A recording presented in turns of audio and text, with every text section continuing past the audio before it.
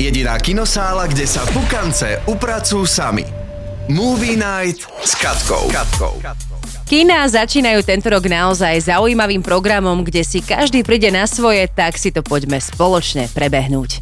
Všetci jeme príliš veľa. Hovorí slečna Nováková, hlavná postava drámy s názvom Club Zero, ktorý práve dorazil do našich kinosál. Slečna Nováková je novou učiteľkou na prestížnej internátnej škole a zavádza kurz vedomého jedenia. Ten má byť protipólom k nevedomému jedeniu, kde si dáte to, čo vám chutí a dáte si toho, koľko chcete. Podľa tohto kurzu by malo platiť jesť menej je viac. Ako to už ale pri obdobných prelomových stravovacích systémoch býva, následky môžu byť priam katastrofálne. I don't know exactly what's going on here, but I think Miss Novak is manipulating our children.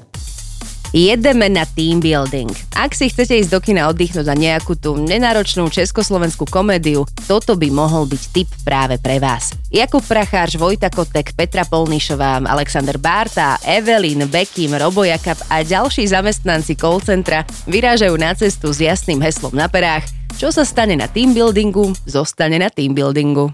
Víš to team building, že jo? Fast a jídlo za firemní peníze. A sex! John Malkovich je späť a v plnej sile. Tentokrát ako pán Blake, ktorý je k vašim službám. Vyžehliť noviny, nakrmiť mačku, priniesť raňajky, obslúžiť francúzske pánstvo a jeho hostí, to nie je pre pravého komorníka žiadny problém.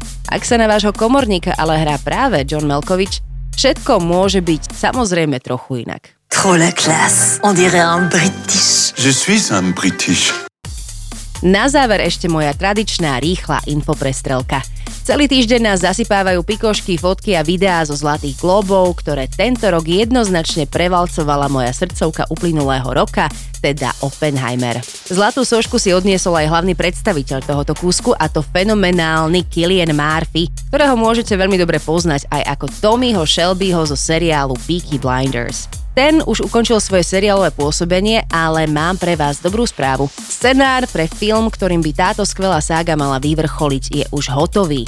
Keď už sme pri titanoch filmového priemyslu, režisér Francis Ford Coppola, vďaka ktorému je svet bohatší o filmy Krstný otec, prichádza so svojou novinkou Megalopolis, a to už v priebehu tohto roka. Tom Cruise sa podľa všetkého vracia k Warnerákom, čož by mohol byť celkom zaujímavý krok, keďže v spolupráci s nimi vznikli niektoré z jeho najlepších filmov, ako Risky Business, Magnolia, Interview with the Vampire či Eyes Wide Shut.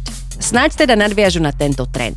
Nuž a novinka prichádza aj z ďalekého vesmíru Star Wars. Už tento rok by sa totiž mali rozhýbať kolesa na produkcii ich najnovšieho filmu s názvom Mandalorian a Goru. Za mňa na dnes toľko, ďalšie horúce filmové a seriálové novinky donesiem už o týždeň, tak dovtedy nashledanou. Jediná kinosála, kde sa pukance upracujú sami. To najnovšie zo sveta filmov a seriálov exkluzívne od našej Katky.